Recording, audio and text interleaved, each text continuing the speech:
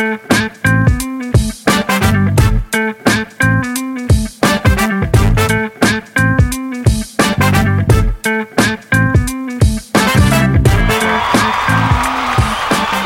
gonna let you finish with Courtney and Amy.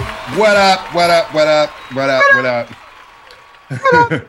It's been a week, girl. So it's been a week. It's been a week. A whole 7 days. Right. A whole 7 days of a week.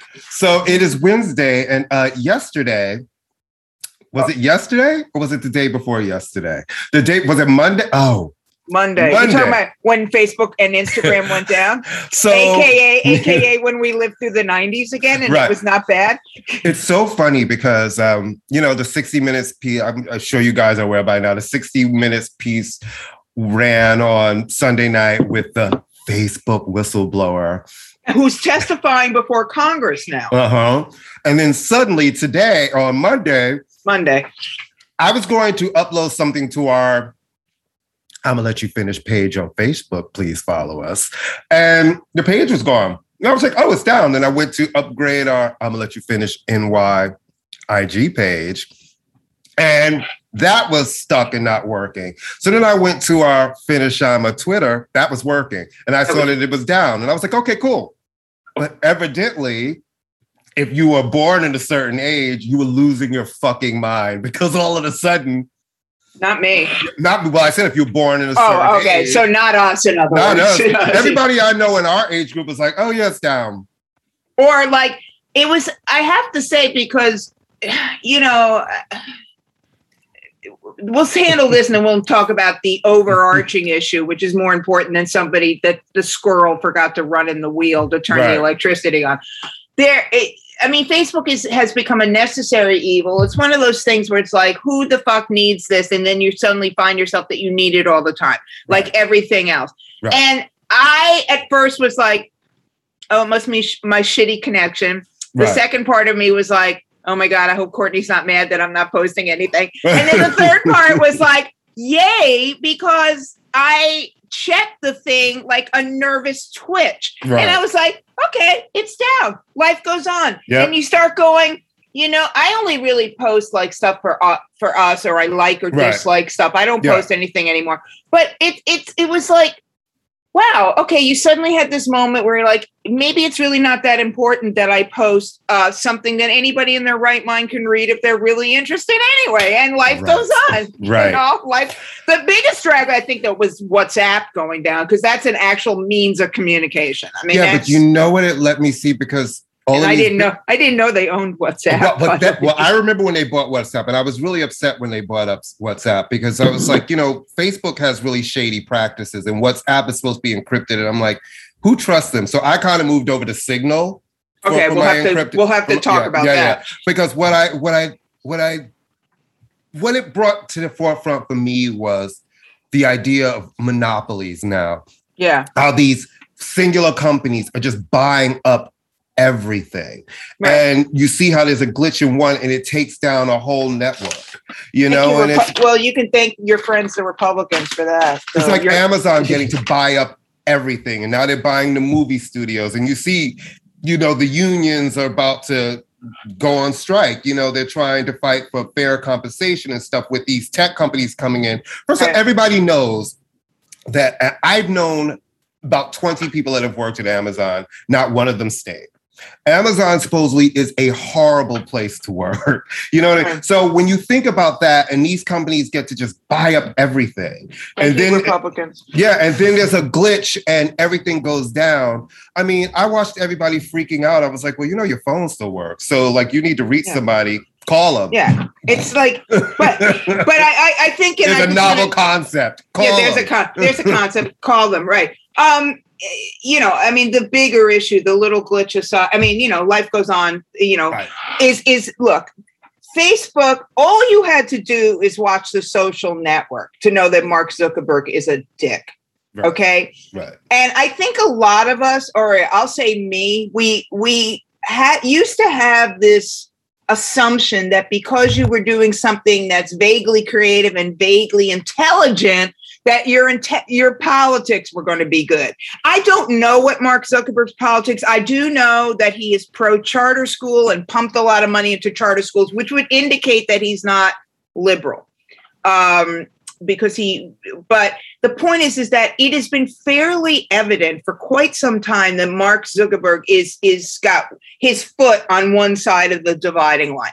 And yeah, you and I use Facebook as a means of communication, a means of fun. None of us are checking on ads. None of us are stupid enough to fall into QAnon K-holes. But we know that there are a tremendous amount of people who are getting their information from Facebook. Oh, the vaccine is scary. How do you know? I read it on Facebook, which is like the equivalent of reading it on a bathroom wall, for fuck's sake. It means nothing.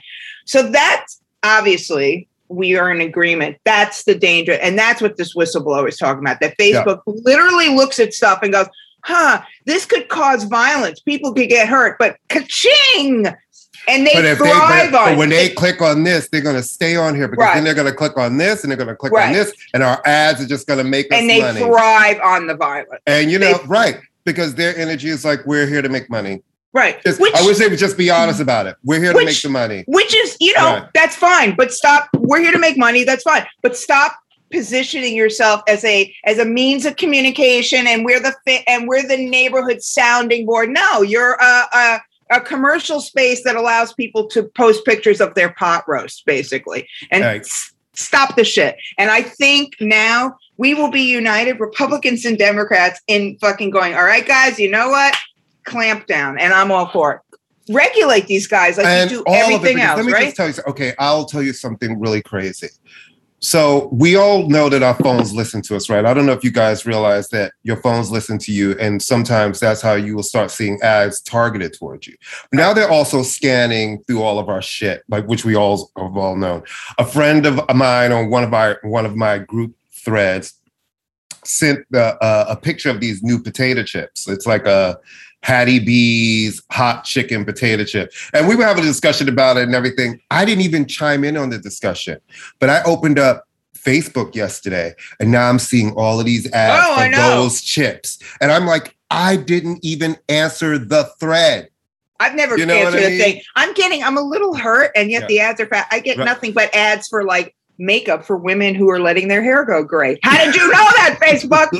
It's really crazy. Fuck you, Facebook. How did you know that? Really, really, really crazy. Anyway, so that's the bigger issue. Mark Zuckerberg, all of our joking sort of aside, these guys are dictating public policy without saying it. And that's the reason. She sat there and said that they had been reached out by leaders from a bunch of, I think it's like 9 different countries saying you are causing discourse with the information that is coming. Discord. Yeah. We want discourse. I'm always. I'm not trying to be. I was just about to say, but I'm always two letters off of the right word, and you're always like, no, honey, that's the wrong. No. I'm just saying because we want discourse. We don't want discourse. Right. Oh my god! So thank God you're professor because it's like you're always like, honey, wrong word. Well, it's not professor. It's just whatever. It's the only language I speak. No, but I think it's a mess. This woman is very credible, and I think what she is saying is very important, and she is protected legally there is a whistleblower law, and she has gone through all the checks to be a whistleblower. Well, listen, it's the one thing that seems to be that the Democrats and the Republicans, they were being all nice to each other. We hate Facebook. Well, look at this. We hate Facebook. So yay for Facebook. We hate Facebook. And maybe next time Facebook won't block me because I made a joke about a dead mouse. See, they blocked me. Well, you know what's really funny? 2 things. One, it's really hard, right? Because I do have this thing like, I don't think you should just be able to come in and tell a private company what to do, right? But at the same token, we have to update the laws because the Constitution was written before there was electricity. So much has changed. We have not added amendments to this Constitution in a long time. And I'm sorry, with the advent of online and everything else, some of these rules have to change. They just have to be updated. I'm not saying wipe them out, but you have to update and add. No, you have to regulate. You have to treat it like maybe if Congress did their jobs and stopped fighting with each other and realized there's a bunch of shit that we could agree on together, they could maybe do something. Well, I think this is it. Well, speaking of the internet and people firing, and this is, all right. So Stephen A. Smith was responsible for Mac. I have to say, it's somewhat refreshing to see a black person being responsible for firing a white person. Right. It is. That's fun. Right. Except when it's Stephen A. Smith, who I am not a fan of, never been a fan of. My mother likes him.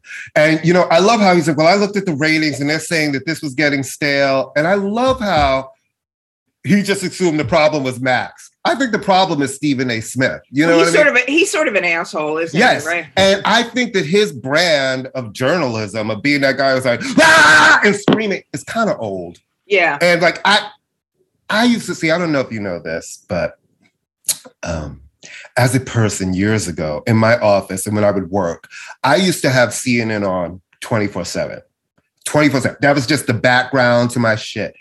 And I realized it was starting to really, especially during the election cycle, I had to turn up. It really started to affect my day. And I didn't realize how much keeping news on 24/7 would affect my day. So when I cut that off, I went to just put ESPN on in the background. But I have to tell you, I have not watched ESPN in so long. I've stopped watching because a bunch of the talent that I loved has left. They have a woman problem. They have a black person problem. They just have problems. Everybody needs to go. All the executives, I think they need to clean house with some of that talent, including Sage Steele, who's like, doesn't understand why Obama would check black on the box when she sounds like sort of the Candace Owens of sports broadcasting. Right, I mean, first of all, nobody black likes Sage Steele. Let me just say that. She's been that for a long time. We don't like her. Everybody loved Jamil Hill. We loved her, but they ran her and Michael out of there, right? And Carrie left. But we got stuck with Sage Steele, who's like, Sage Steele is like putting 2-week-old past is due milk into your fresh new box of cereal. She's horrible. And the fact that she tried to say that she doesn't understand why Obama would check black on his box because his father wasn't around and his white mother and grandmother are the ones who raised him. It's just like, what planet are you on? What planet are you on? And I actually saw an interview this morning with, first off, Sage Steele sounds like a porn star name, but I'm just Absolutely. It really does. Yeah. I was like, wow, they're hiring porn stars? How progressive. I don't, honestly, I mean, I love sports. I don't watch ESPN a lot. The only show I used to watch Jamel Hill check in. And I know it's not ESPN, but I do love anything Charles Barkley related because I find him to just be hilarious. Oh, well, that's the TNT and Kenny Smith and all those guys. Yeah, those guys. And I do like Jalen and Jacoby just because Jacoby's a friend of my son's. Well, everybody likes Jalen and Jacoby. They're great. Yeah, they're cool. But I think that when I saw her, that woman Carrie Champion. Yeah, she came on. And the thing that's really troubling there's many things that's troubling about Sage Hill. She made some stupid anti-vax comment and very pointedly had a Band-Aid. Had a Band-Aid on her arm. So clearly she got vaccinated. Well, because she said it was sick because it's a mandate by ESPN. And she also said about women who get sexually harassed and everything. Yeah. Well, you knew what you were doing when you put that outfit on. It's like, what? Even more importantly than that, because I hate to say it, that is not an uncommon thought among women. But my thing is that's such a stereotype. I don't think every woman who's been sexually harassed. I'm just saying the fact that she would say that, it's like not every woman who was sexually harassed or anything came into work in a miniskirt. You know what I mean? Right. I'm saying that's so weird. That's not an uncommon thought. What I'm saying, to me, that was more troubling, and this is what Carrie Champion brought up. You're then saying, and I won't mentor you. I mean, the reason women don't get to rise in corporate positions is because there's no one there who will help them. There was no one there who will look out for them. Now, I'm not saying all women will help out women. I'm not saying all black people will help out black people. But for Christ's sake. I find that it's better these days, right? Because look at fucking Katie Couric, who's written this book that she's going around promoting, talking about basically how she didn't mentor other women, saw them as competition, and sounded like the meanest mean girl on the fucking planet. Well, because we're forced to be that. We are. Women are forced. It's an issue. Women are pitted against each other in a way that men will never understand. No, but you know what? That is women doing that to each other. Don't. Women are pitted against each why? other. But women pit. No, but who pits the women? Women. No. Okay. Women are pitted against each other. I'm not saying all women. Courtney, this is my experience as a woman. You're not a woman. I'm very much a woman.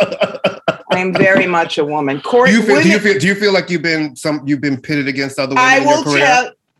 There is always the one woman writer, the one woman on the cover of the magazine. I'm not saying women aren't complicit, but we are complicit in many ways because this is how we've been trained. We have been trained to see women as competition, right, as opposed to a sisterhood. We are, right. I'm not saying that it's across the board, but we are trained. Women are, I mean, it's not across the board, and I don't want to make blanket say, but the reason is women don't have the power that men do. It's just a fact. Right. Men run the country. Women don't run the country. So to me, to say the dressing provocative thing is so fucking outdated and stupid. You don't even listen to it. But the fact that I don't like the way you're dressed and therefore I am not going to help you.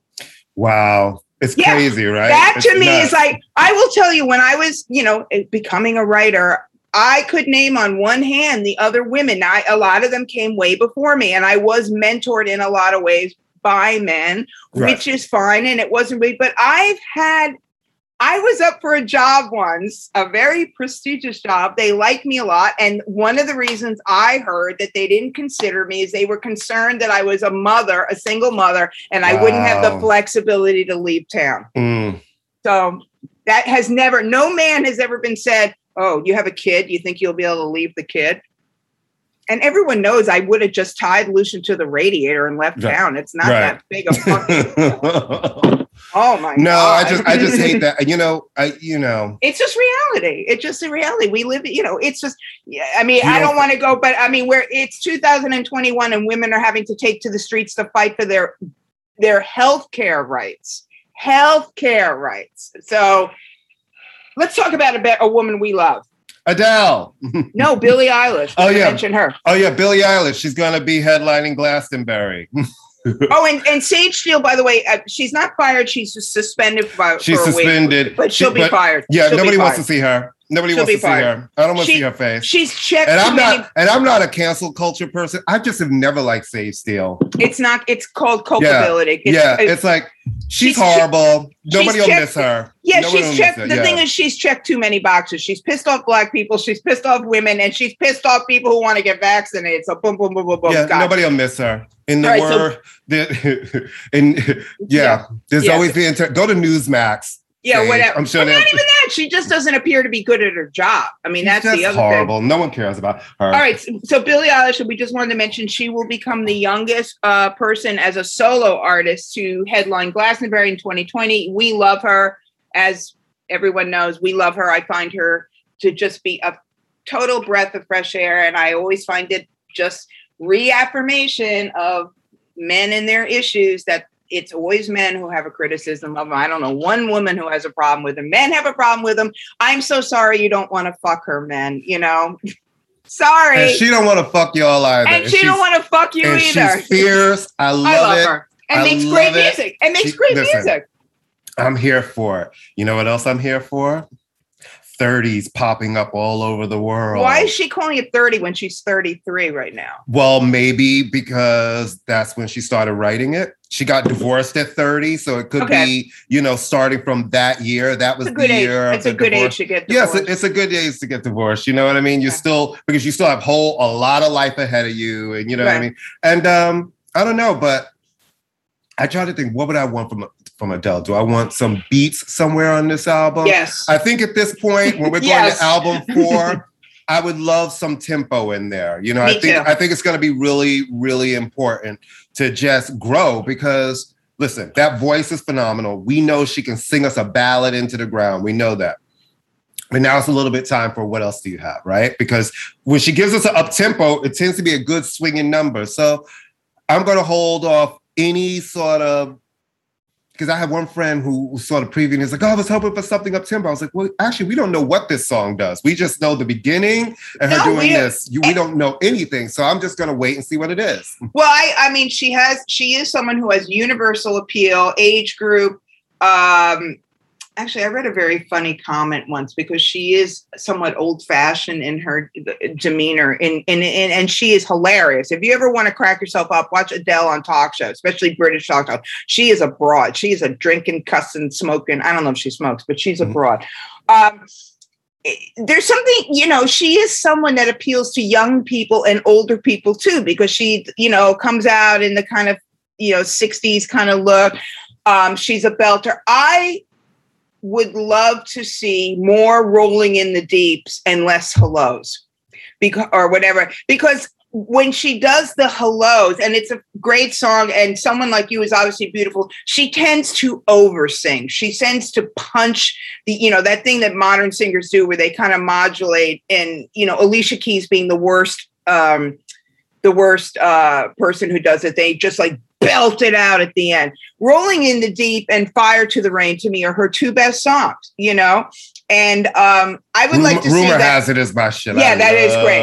That is, but those are the songs that. But I love her first album. Hometown Glory is my shit. I love. No, and I, she has been spending a lot of time in the United States, which is going to impact. I just like her to stay away from the Ryan Tedders and the usual suspect. Well, here's the thing: Adele writes her songs. She doesn't really go to other people to write her songs. That's the good thing about her. Yes, she does. Not a lot. If you look at an Adele album, most of her songs, I believe, are written or co-written by her. Well, co-written, yeah. I mean, there are. I mean, as long as she doesn't go Jack Antonoff, please God, don't go Jack Antonoff. I'd love to see her work with some women. I'd love to see. Listen, it's going to sell a gazillion copies. No one has anything. Even people who are not crazy about her love her.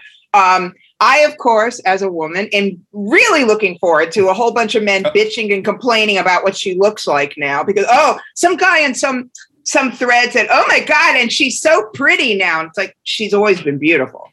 She just was overweight and you didn't like her. But now she looks like what you think a white girl singer should look like. Shut your fuck up, So look, it's going to be a huge record. I think we can guarantee that even though nobody buys physical copies anymore, her fans actually do. And her fans buy physical. Her fans, listen, it's been 6 years. Adele is one of those artists who actually sells records, and she sells a lot of records. And there's no one in her lane right now. She has no competition. Do you realize we started talking and didn't even tell the people we have a guest on this show? Oh, yeah. Adele. It's Adele. It's Adele. But it might be Miles Marshall Lewis. But it's Adele. As Adele. Miles Marshall Lewis in his new persona as Adele. Since he's also working on a book about a really hilarious transphobic man, he's going to come out and he's now Adele. Speaking of mouthy black men, you're to this versus thing, which we have agreed is just kind of like enough already with this shit. I'm done with the verses. I'm so done. I'm done. But there's one coming up that looks really, really could be dope. Big Daddy Kane, KRS-One. Now this is gonna. I wonder if the young kids are scratching their head like, who? The whole heads are like, oh my God. They have no idea who either one. They might know, like, oh yeah, my grandmother used to listen to Criminal Minded. Right.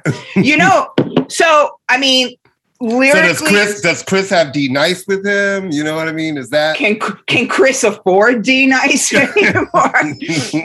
I mean. Are Scoop and Scrappy going to show up? Right. Look, they both represent the best of New York hip hop, the best of the golden era. They are both very different type of lyricists. They're both showmen. KRS-One, that was the first hip hop piece I ever got paid to write. I wrote about Boogie Down Productions, and I met D Nice when he must have been like 12. I mean, it's going to be interesting. It would be interesting to see if you can limit Chris, bless his heart, to like a format, because he does tend to kind of go on tangents. But I think it's going to be great in terms of the energy. They both have solid catalogs. I mean, there's no filler. And I think it'll be cool. I think it'll be a lot of fun. Will I listen to it? Probably not, because, but I think it'll be really, really fun. Let's fast talk about the halftime show, and then we're going to pick that up with Miles, because finally there's a halftime show that really, truly reflects Jay-Z's influence. Though so who is it going to be? The halftime show. It is Dr. Dre, Eminem, Kendrick Lamar, Snoop Dogg, and Mary J. Blige. Right. Who I wish they would stop calling hip hop artist Mary J. Blige. Like, oh my God, she's this fucking singer. Well, remember, she was the queen of hip hop soul. That's what they were calling. Yeah, I know, but they always call her hip hop artist. Right. Listen, it's a great lineup. Mm-hmm. I didn't even recognize Eminem in the pictures because he doesn't he doesn't bleach his hair anymore. And I was like, what is Jake doing? He's looked like that for a long time. Yeah, no, but he doesn't. I think it's going to be great because none of these people have, Snoop is probably the most ubiquitous because he's everywhere. They've got catalog for day. They've got interchangeable catalog. Mary has, I'm sure Mary's biggest hit is a Dre song. Snoop they're all good showmen. Well, here's the thing. Mary's dropping an album in November. Right. I believe Kendrick's working on a record, and if he's doing the Super Bowl, there will be something. Right. They're all Dre related, but not to the point where it's exclusionary. But you and I have talked about this, and I mean, it's a losing battle, but it would be kind of nice. People sort of forget that Dr. Dre liked to in the past tense smack women around, and the NFL, which is what's very surprising to me, that the NFL said yes to him. Right, because he is a little. He's in the middle of a nasty divorce. I mean, it's just been so much, And another woman has popped up with a baby somewhere. And they have been so trying to get away from that image. I'm really surprised that they were like, yes, come in. Come on in. I think they're counting on the fact that most people don't know who Michelle Lay or Dee Barnes are. Right. So I think they are on it. I mean, he's one of these guys who has managed to, so. Right. And, but I think it's going to be a great show. I mean, it's going to be spectacular. I'm singing the national anthem, guys. Yes. Thank you so much. Just a visual. Yes. Lately it's been the person who sings the national anthem that's the most interesting, Mm-hmm. Well, I'm doing it with Mylène Farmer, and it's going to be amazing. You know who I'd love to sing the national anthem? Who? Rosalia.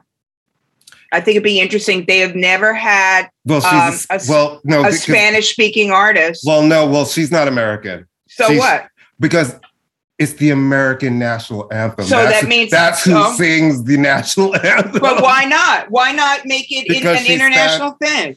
I just think it would be. I'm talking about. Then you have. Vocally, then have a Spanish artist who's from America, from our culture, who's American to sing it. I don't want to see somebody who's not American singing their national anthem. Yeah, nobody. It's a national thing. I know. That's where I'm going to have to say no. All right, Billie Eilish. No, it's going to be me, and it's going to be wonderful. No, I'm going to debut a new outfit, a new look, and it's going to be amazing. So I think you should do the intro to our illustrious guest. Well. We're going to be talking to the fabulous longtime friend of ours and great writer, Miles Marshall Lewis, who has a brand new book out about Kendrick Lamar that Miles will hopefully hype until the fucking... Tell the people the title of the book. I don't have the book in front of me. Amy. I know I'm the worst. Amy. I know I'm the worst. We're doing the show and we're introducing Miles. Google it quick. No, you do that. That makes no sense. Do I have to run? I cannot totally believe. Forgot. All right, I know I'm horrible. Believe all right, wait. I'm going to do a vamp. I'm sorry. I had a lot to do this morning. Vamp. Wait. You had a lot to do other than telling people. Oh my God. All right. So anyway, Miles is coming up. He's going to talk about his book, which is getting... It's called Promise That You Will Sing About Me. That's what I thought it was called. But I thought there was a poem in it. All right. You know what? You have problems with the English language, all right? Okay, but I also don't have problems with our guests coming on and don't have the book in front of me that we're about to talk about. Right. Let it slide. Life goes on. No, I'm not going to let it slide with that one. That's why. Anyway, Miles coming up next. Sit tight, kids. I want to start this with a huge apology. All right. First off, I woke up at 6:00 thinking it was another day. which is thinking I had to be at work at 7, which is bullshit. All right, when we were introducing you, and Courtney Berry said, and Amy, the name of the book, and I was like, I forgot. Fuck, the book is on the other side of the room. I can't get up. And I had to Google it, and so I apologize. So for our non-existent video, and it's a gorgeous looking book. It's very pretty. Thank you. Yeah, well, that was half the point. You know, I mean, you've seen or read Jay-Z's Decoded, and I wanted something as pretty. We wanted something as pretty. You know, it's got illustrations. It's got photographs. And it's got a quote from my future ex-husband, Chris X, but that's a whole nother conversation. Hey, Chris. Chris and I have been engaged for 25 years. We've been engaged for 25 years, but somehow he won't set the date. And Chris is actually the first person I ever heard of Kendrick Lamar from. So let's talk about the book. Yeah, let's talk about it, Miles. So this is your second book? The third book. I did a book that was a memoir about growing up in the Bronx and seeing hip hop rise and fall. And then there was a book about There's a Ride Going On, which is for the 33 and a Third series that Bloomsbury has. Right. And that was my last book. Although I don't tend to count the anthologies, but I had an anthology called Bronx Biannual that had a bunch of different voices in it, like Michael Gonzalez and Greg Tate and struggling unknown writers. That's nice of you to give them a forum. Yeah, you know, I try to give they're newbies on, you know, it's good for you to give them a forum. So there were 2 of those. So, you know, I guess they kind of count. They were full of short stories and essays and some poetry. Mums was in there. The late, great Mums, Craig Mums Grant. So anyway, in a way, it's my third book or maybe my fifth. But it's called... in the mea culpa of mea culpas, it is called Promise Me That You Will Sing About Me, The Power and Poetry of Kendrick Lamar. It is I'm saying this, I'm showing it. No big thing. It is a really gorgeous book. I mean, it really is. You get like caught, and you and I know, we all know that to get a publisher to spend a nickel on a book is fantastic because, you know. Absolutely. Yeah. Right. Well, so thinking about Decoded, like, the amount of money that they spent on Decoded in terms of the original photographs had to be like astronomical because we got a lot of our photographs for free. In fact, all of them. Oh, good for you. Good for you. So, and who knows if they didn't have to do the same, because I know that when Bill did the Amanda Lepore book with Regan Books, all of those photos from David LaChapelle, all of those very big photographers, he got all of the over 200 photos for free. That's amazing. You know, but it was a lot of, begging. Relationships and digging and begging, you know? So Miles, publishers don't want to spend any money. Why don't you talk? Are you giving us snacks? What are you bringing out behind there? What do you got there? I'm about to clean my glasses. So I love those. Those are the best ever. I learned from my optometrist that you cannot spit on your glasses and rub it on your shirt. No. You won't see what the fuck. That's probably why I couldn't see the title of your book. Because I was spitting on my glasses and rubbing it on my shirt. So Miles, why Kendrick? Kendrick. Why Kendrick? Well, I'm getting up in age, and there are fewer MCs that I actually appreciate, or fewer MCs that remind me of the hip hop that I used to love. When albums stood at sort of their own statements and stuff like that, prior to the shuffle era or the shuffle culture era, of iPods and stuff. And anyway, Kendrick does that for me. I would not write a book about Drake. I don't, he doesn't move me the same way. I know that Michael Eric Dyson is currently working on a book about Drake, and, he's a smarter man than I am. But I can't really wrap my head around Drake or a lot of the modern MCs the way I can about Kendrick. I think that Kendrick, Drake, and Kanye are probably the most interesting pop, level rappers to me, aside from the women, because definitely Megan Thee Stallion and Cardi B are interesting to me as well. But and even Nicki Minaj, but I don't know that I would do books on them. Right. Whereas, I came up in the golden age of hip hop in the 90s as well, when it went pop. And Kendrick, he just, I can use the language that I used to use for those MCs, Tupac and Biggie and the rest of them. I can use that language on him. His albums, they're cohesive, and his rhyme ability is unmatched in my opinion. And he just does it for me, I mean, Yeah. I was going to, jumping on what you were saying about that, you do mention what's interesting about the book is that, you know, if someone thinks this is going to be a bio, it's as much a bio about you and your relationship with rap music and your coming of age, which is what a lot of rap books tend to be, because we, right. I mean, it's the same, I guess, about punk. It's something that was so foundational for many people. So there is that. There's a lot of stuff about Tribe right. in that whole era. What I wanted to talk to you, because it's interesting, Kendrick is an interesting artist because Courtney and I have talked about this, because he is someone who has straddled pop meaning popular, not pop music, and sort of very kind of almost agitprop. I mean, High Power is nothing like, you know, Humble. And when all the Black Lives Matters and the George Floyd stuff started popping up, I remember Courtney and I kept saying, "Where's Kendrick?" Like, yeah, sure. This is the voice that, like, where is Kendrick? You know, so what do you think about that? Yeah, I mean, I think that COVID has a lot to do with that. And I think that he's sort of, I mean, commercially anyway, sort of sitting out COVID.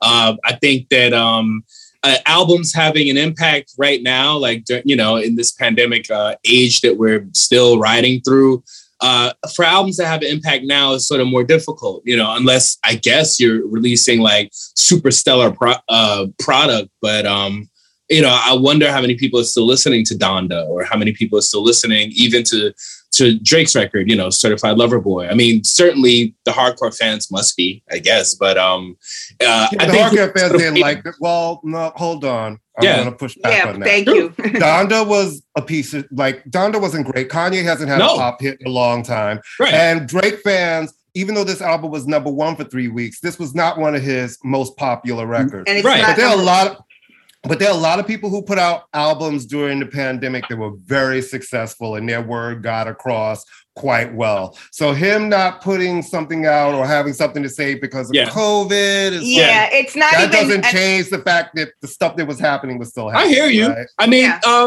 mean, I don't think artists. People have had like successful albums, and I don't dispute that. I just feel like, in terms of his mentality, he might be a little scared. You know. He might be a little scared. But how about a statement? I was just surprised, and I'm not. Listen, I don't think he has a responsibility, but it was just sort of one of those things where you're like, you know, we're going to be all right is literally like an anthem for the movement, and it would have been interesting. But that kind of gets me into my other question, because he is not a down the lane guy in terms of his politics. He has been criticized. You talk about this, and I appreciate the fact that you don't.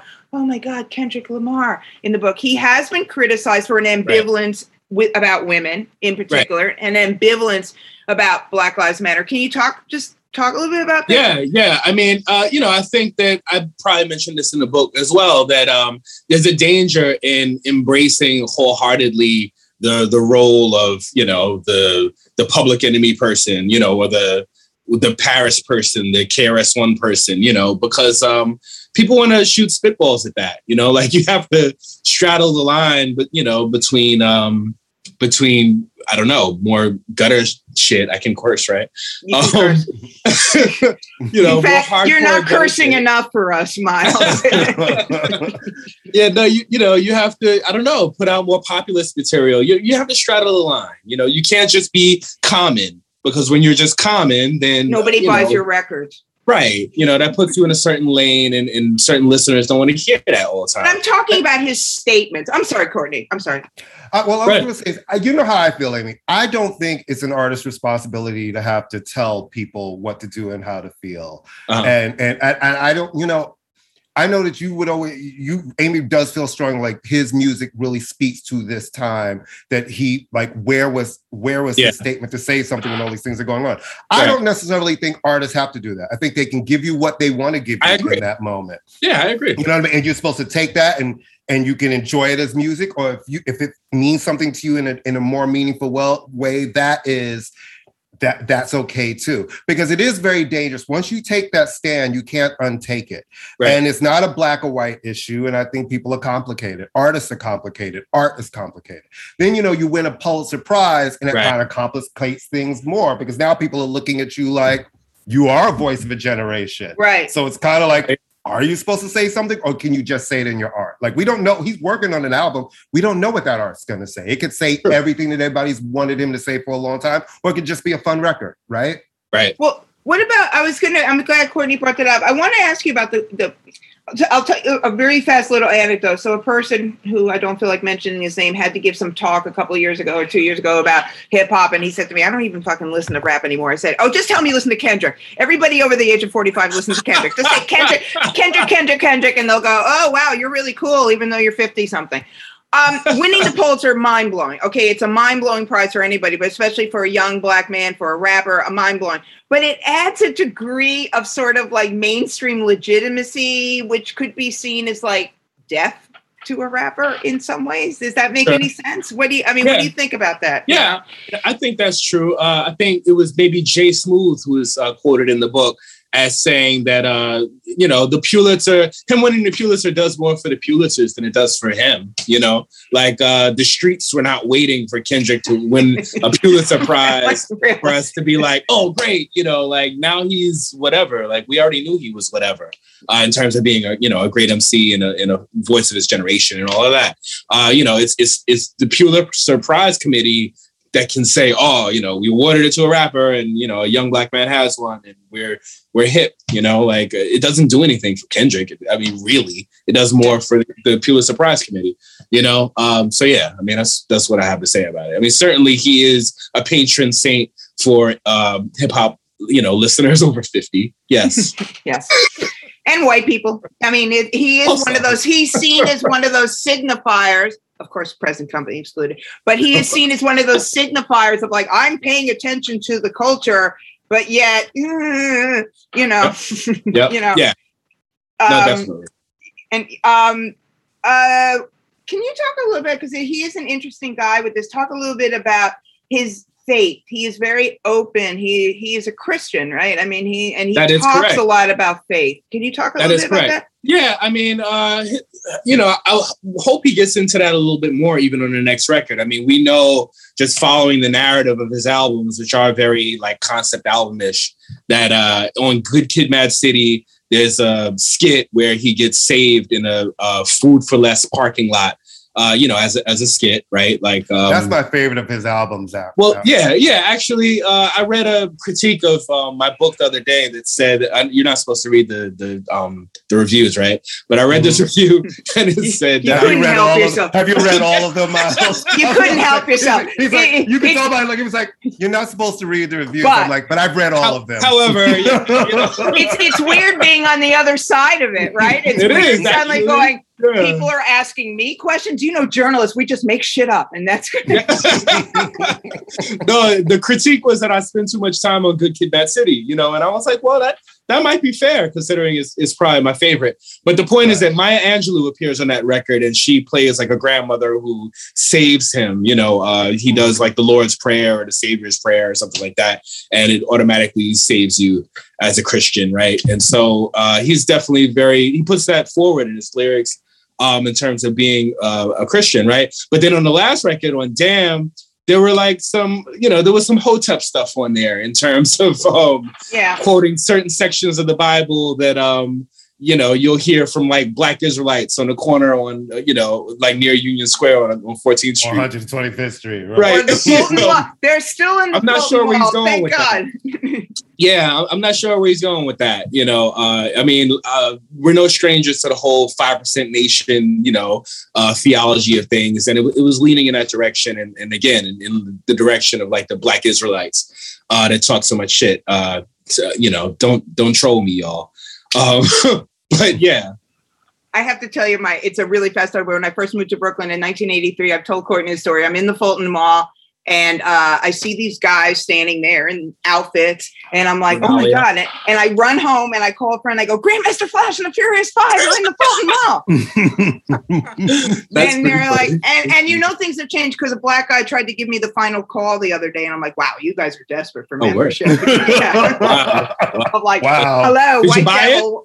No, White Devil. I was going to work, but I was so shocked that a black guy would off because you know how it used to be. They would see you coming and literally hide it behind their back and then bring it out again.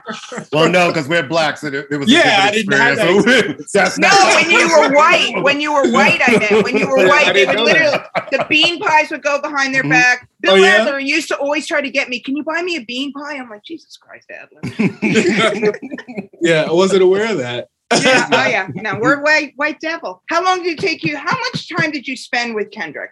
Well, so I interviewed him in 2015. It was for the cover story of Ebony magazine, and he's one of the few rappers, or certainly one of the first rappers to appear on the cover. I was working at Ebony at the time on their digital side. Did you get paid? I did actually. Okay, yeah. Well, actually, Miles, because I was working with him. So I want to stand up for Miles because I did a couple of things for ebony.com and Miles made sure we got paid. You got paid? Yes. Okay, yes. Mm-hmm. I tried my best, but thank you. But yeah, he might have been like my second cover story for Ebony. I think I've done like 10 at this point or something. Mm-hmm. But one of the few writers who will still write for them, maybe. But anyway, I went out to Cali, spoke to him at the photo shoot, and then I went to the studio with him and we hung out for a couple of hours. And in true Gemini fashion, I'm thinking about Prince here. He's a workaholic and he just sort of wanted to get back to what he was doing. But he was present with me and he gave me everything I needed. And then I took my Uber home and he stayed in the studio till 5 a.m, and that's what he does. He's a father now, right? So he has a little girl. She might be like a year old or something. And the wife or like the mother is Whitney Alford.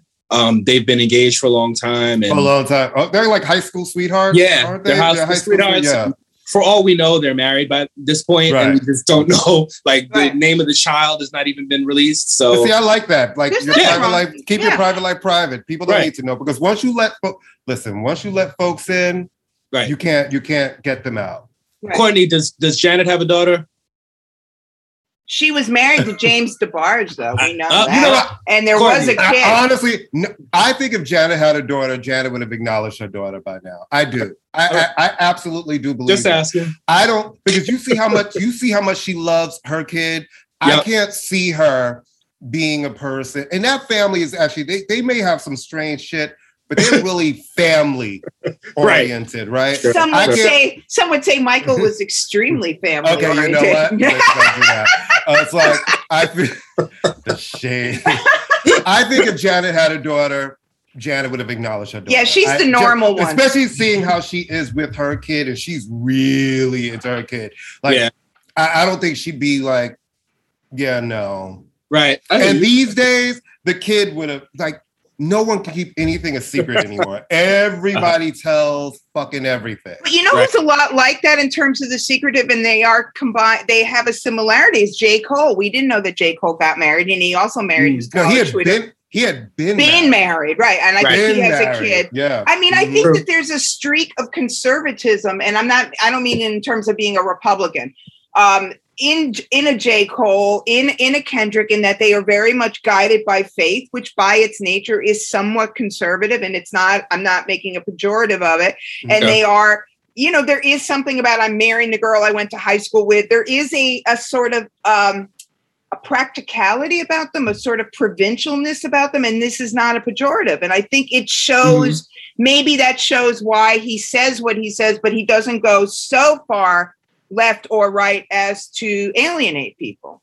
Yeah, I mean, certain part of that is just a generational reaction to what their generation is steeped in, which is the bear all social media situation. There was bound to be sort of a reactionary thing, against that eventually. And I think that Kendrick and J. Cole, are part of that. Well, I don't have to be there all the time, every single day, telling you every aspect of every, last goddamn thing. Like, no, they're not on that. Thank God. Yeah. Are you happy with the reaction to your book? So far, it's new. So, what can I say? I mean, it's been out like 9 days so far. But I am. I went to Barnes and Noble, so that they could stick the little autographed by sticker on it and I could sign some books. And at Union Square, they only had one stock, and I was like, "You want to maybe order some more?" And they were like, "No, this is the last one left." Like, this. Wow, that's great. It's selling well at Greenlight Books. Congratulations! Yeah, congrats. That's amazing. No, it's an achievement. Nobody tries to. Books are a labor of love, especially now. It's a hard work to get a publishing deal. It's hard work to get your book out there, and you want to know that people are responding to it and they're being receptive to it. So congratulations. Yeah, from my little Miles, who was a video buying assistant at Tower Video a gazillion years ago. He's now Parisian and he writes books. Yeah, I'll tell this story that you may not remember, or maybe I tell it every time I see you. I don't know. But Courtney and I, we worked at Tower Video, right? Once upon a lifetime on 4th Street in like Lafayette. All right, so I was working there. I would say that it was probably the summer of '89, right? Mm-hmm. Okay, so prior to the summer of '89, I had tried to pinch a Rolling Stone from Tower Records, which was down the block, and I got caught. And they took me to their little control room, and I was like, "Oh shit!" Like cameras everywhere, videos everywhere. Mm-hmm. They were like, "All right, we're not like arresting you or anything. It's $5, but you're not allowed at any tower ever in the country." And they took my picture, and I kind of smiled in the picture, I think. And they stuck it on the wall, and they were like, "All right, so we'll never." They had a wall of thieves. Right. Yeah, they did. And then, like 9 months later, they hired me. That's so funny. That's so funny. The tower. I'm trying to think about when the first time you and I met, and I think I know what it was. All right, tell me, because we'll see if we have the same memory. Yeah, well, I was like, what do you think it is? It was the New Edition concert. It was. That's what I was going to say. Right. It was the New Edition concert. I was like, it was the New Edition concert at... Was it the Any Heartbreak concert? No, Madison Square Garden, when they got back together, when Whitney got on stage, it was Blackstreet opening up, Blackstreet, to which I have told Courtney this, I had to tell a very major writer for many major publications who tapped me on the shoulder and goes, who's this? Which one is Teddy Riley? Oh, yeah? Yeah.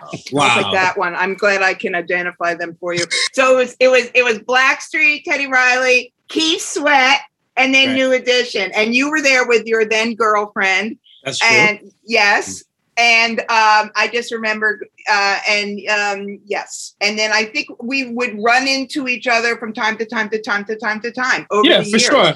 No, but that was an amazing weekend because I remember it distinctly. It was like, it was that New Edition show, and that was a great show. But Prince also played that weekend, and Tricky also played that weekend. Tricky was at Irving Plaza. And was that the Prince show at Irving Plaza that Leslie worked on?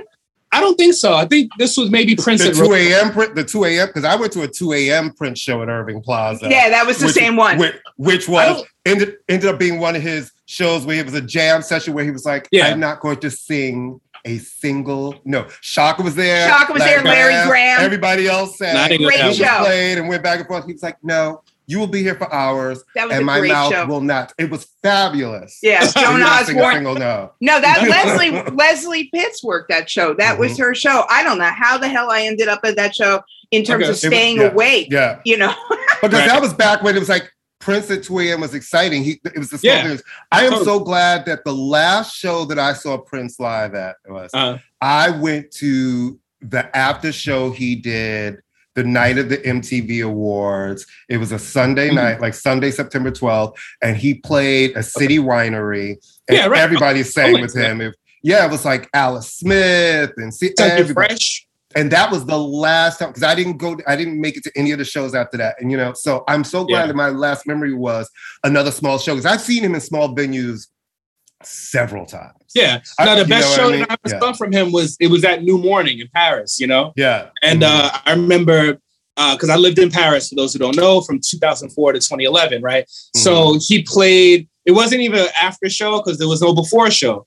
Actually, Erykah Badu had played Olympia, and I went to that show. And backstage at that show, Erykah was like, Prince is playing tonight. And I was like, oh shit. So I went to New Morning, like capacity 200. And it was a fantastic show. He played till 6 a.m. It was like the best show I ever saw from him, Yeah, I missed those late night Prince shows. Man, when he was on Oh yeah. Ooh, he just gave it to you. You left there drenched in sweat from just dancing and singing.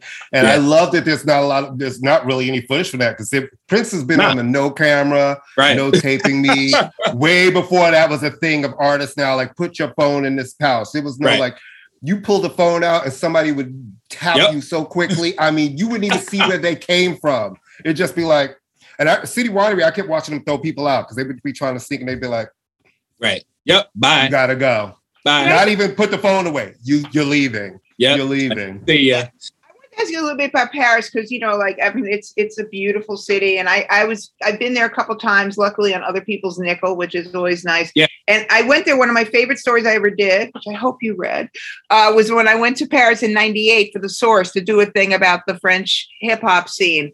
And cool. It was, like MC Solar, of course, but NTM and Assassin and all those guys. And NTM was very disappointed when I walked in the room that I was a white writer. They actually said to their publicist, "Why'd they send a white girl?" And I was like, sorry. Talk about living in Paris, because there is a tradition of Black Americans going to Paris, Yeah, I mean, that's true. I went in my 30s and I didn't have a mortgage and I didn't have a car note. And I didn't have a job because Russell Simmons' One World went out of business. And I was like, instead of paying this back rent, why don't I buy a ticket to Paris and stuff? So I did. I had a French ex-girlfriend, and I asked her to sort of help me set up in an apartment. And what do I have to do? Like if I'm gonna have to be an elevator man for a while to pay the rent, I would rather do it in Paris where nobody knows me than do it downtown or whatever in Manhattan. So she helped me set up, and it was easier than I thought. And actually, we fell back in love, and we got married, and we started having kids. Oh, that's this is my wife. Wait, your wife is French? Yeah. She's Wait a minute, you didn't know that? No, she makes macaroons. Yeah, her family. She was cultured. French, you just thought she wasn't from the Bronx. Now her family's from Martinique, from the French West Indies, the Antilles. Okay. Yeah, exactly. And they moved, Martinique and Guadeloupe. Like they moved to Paris when she was like 4 years old. And so she's from there. Yeah. So her brother lives there. Her dad is still over there. We go every summer. All that, it was dope though. I mean, I went also definitely inspired by Baldwin and Richard Wright and different people who've been there, but also because I had been before and I really loved it. I remember studying abroad in London for like 4 months in 1995. I went to that D'Angelo show at Jazz Cafe that they recorded. Oh wow! I have that. I love the. Yeah, I was at that show. That's the only show that I was at where they made a record of it, and I didn't like London like that, but like Paris, I had stayed for like 5 days and was like, yo, I can live here. Like it's a beautiful city. I lived in London and was like, get me out of here. Like, where's the good food? Well, so let's talk about Paris, because did you ever run into Milan Farmer? I was just going to say that you have to. You are contractually obligated. You are contractually obligated to pay homage. One of the reasons Courtney likes me is because when he said Milan Farmer, I didn't go, who? Yeah, right. In terms of Paris, like I tried to transpose the whole like open bar, velvet rope lifestyle of New York to Paris. I was like, that must exist here. Like, get me on all the, the mailing lists and all that kind of shit. And it wasn't really the same culture. However, I did my share of interviews over there. So I interviewed Charlotte Gainsbourg, and I interviewed. I love her. I interviewed Julie Delpy, the actress. Oh, I love her too. I love her too. Yeah. And then I would go to the shows, the American shows. Like Nas came over there, Jay-Z, Kanye, Lil Wayne, Q-Tip did a show, Michelle Ndegeocello. I saw Prince a couple of times. So whenever I could go to stuff, I just did. I saw the My Bloody Valentine reunion. That was hot. Oh, wow. That was a loud-ass fucking show, man. Like, they would hand out earphones, Are you an Etienne Daho fan? I really like him a lot. Do you know him? Yeah, I like him a lot. I like that the French have a real kind of respect for the singers. They really seem to embrace the singers. I was just over there this summer and I saw Leon La Havas. I love her. Yeah, she's amazing. Yeah, live. She's amazing. You know, I love her music. I love her voice. She's really undersung here. She really, Courtney, you think you think she's somebody I would like now that you've kind of got a sense of my yes. Okay, I think you would like her. I think I'm gonna listen to her. Miles, we just wanted to since Kendrick was nice enough to be in the halftime show while you're promoting a book about him. I think that's really kind of him to do that. I agree. I wish he would release a new album. I know, right? I think it's coming. Week.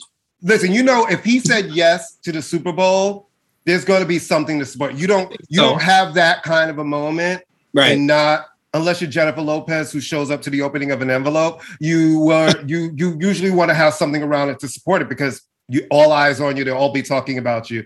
I have a feeling if he's not fourth quarter, we'll have something in that first quarter. Yeah, I agree. What do you think about the lineup, though? We're just, in terms of just being a fan of everybody. It's a dope lineup. I wonder, like most people, how many, what is the censor button going to be like? Oh, what are they going to get to work the censor button that night? It'll be itch, don't kill my vibe. Itch, itch, please. It's like, most of the songs I want to hear are not performable at the Super Bowl. They're not family friendly. Yeah, they're not family. Not bunch, but we'll see what they do with it. We always kind of wrap things up, or not wrap, but I'd love to, Courtney and I, one of the things I love about doing the show, other than getting to wear really ugly headphones, is that Courtney always hips me to a lot of good music. So we were going to talk about people that we're kind of checking for right now. But if you want to jump it off and talk about who you're listening to these days, or just something, doesn't have to be a new artist, just anything you're kind of listening to.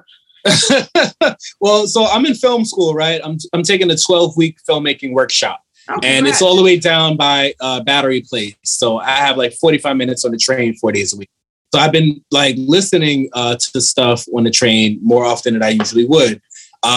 So I played the new Her album, or the only Her album, according to her. Right. Yeah. I played that, and was really trying to love it again because it didn't impress me hugely when I first heard it. So I'm still really not there with it, but I appreciate her as a talent, and I hope there'll be better material from her. Do you know who I equate her with? She reminds me of Patrice Rushen. She is a very talented musician.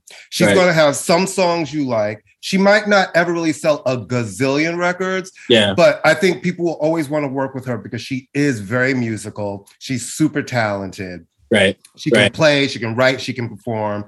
I like her record. There's been a lot of music.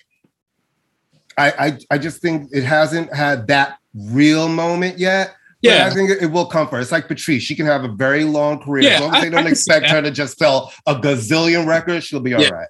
I can see that. No, I mean, yesterday Hand on the Bible, I listened to Paul's Boutique yesterday, and that's an album that I hadn't heard in so fucking long. Yeah. I played Paul's Boutique. I played Frank Ocean's Blonde lately. I played Donda again. Overrated.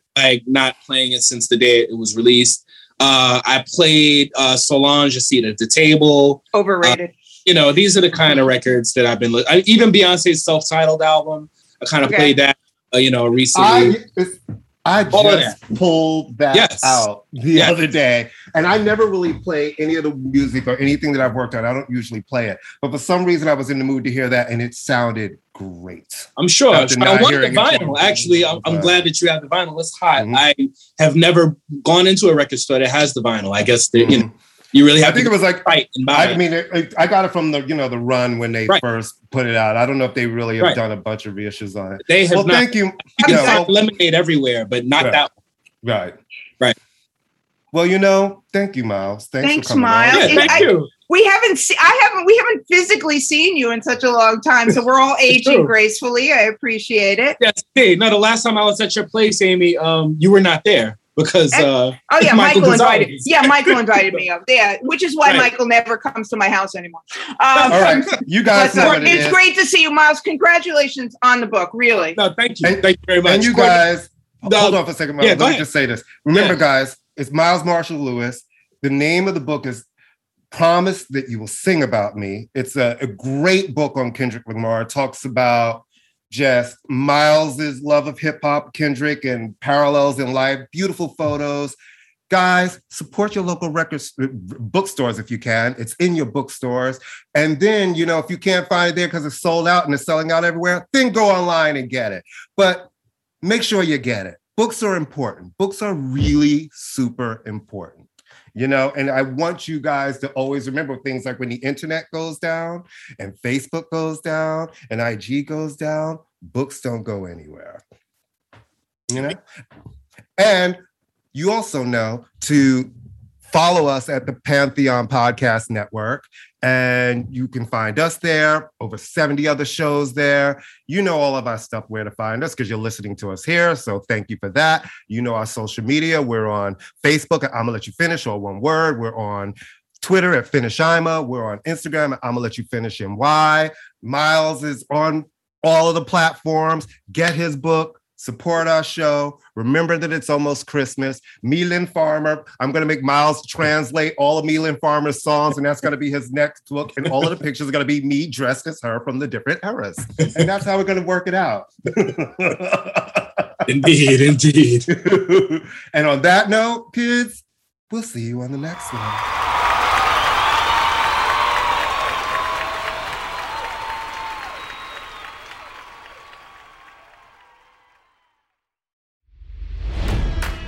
It's NFL draft season, and that means it's time to start thinking about fantasy football.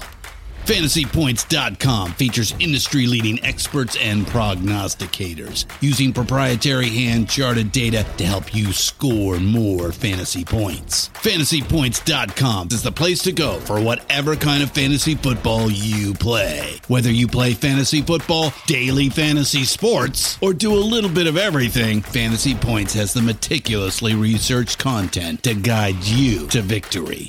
And why wait for the fall? Fantasy Points also covers the new spring football league, the UFL. Join the guru, John Hansen, Scott Barrett, Joe Dolan, and other massive names in the fantasy football universe with an exclusive offer. Use code Pantheon for 15% off any Fantasy Points package, including the all-in package, with access to every article, tool, and data nugget that Fantasy Points has to offer. That's FantasyPoints.com and code Pantheon for 15% off at Fantasy Points. FantasyPoints.com, code Pantheon. Score more fantasy points.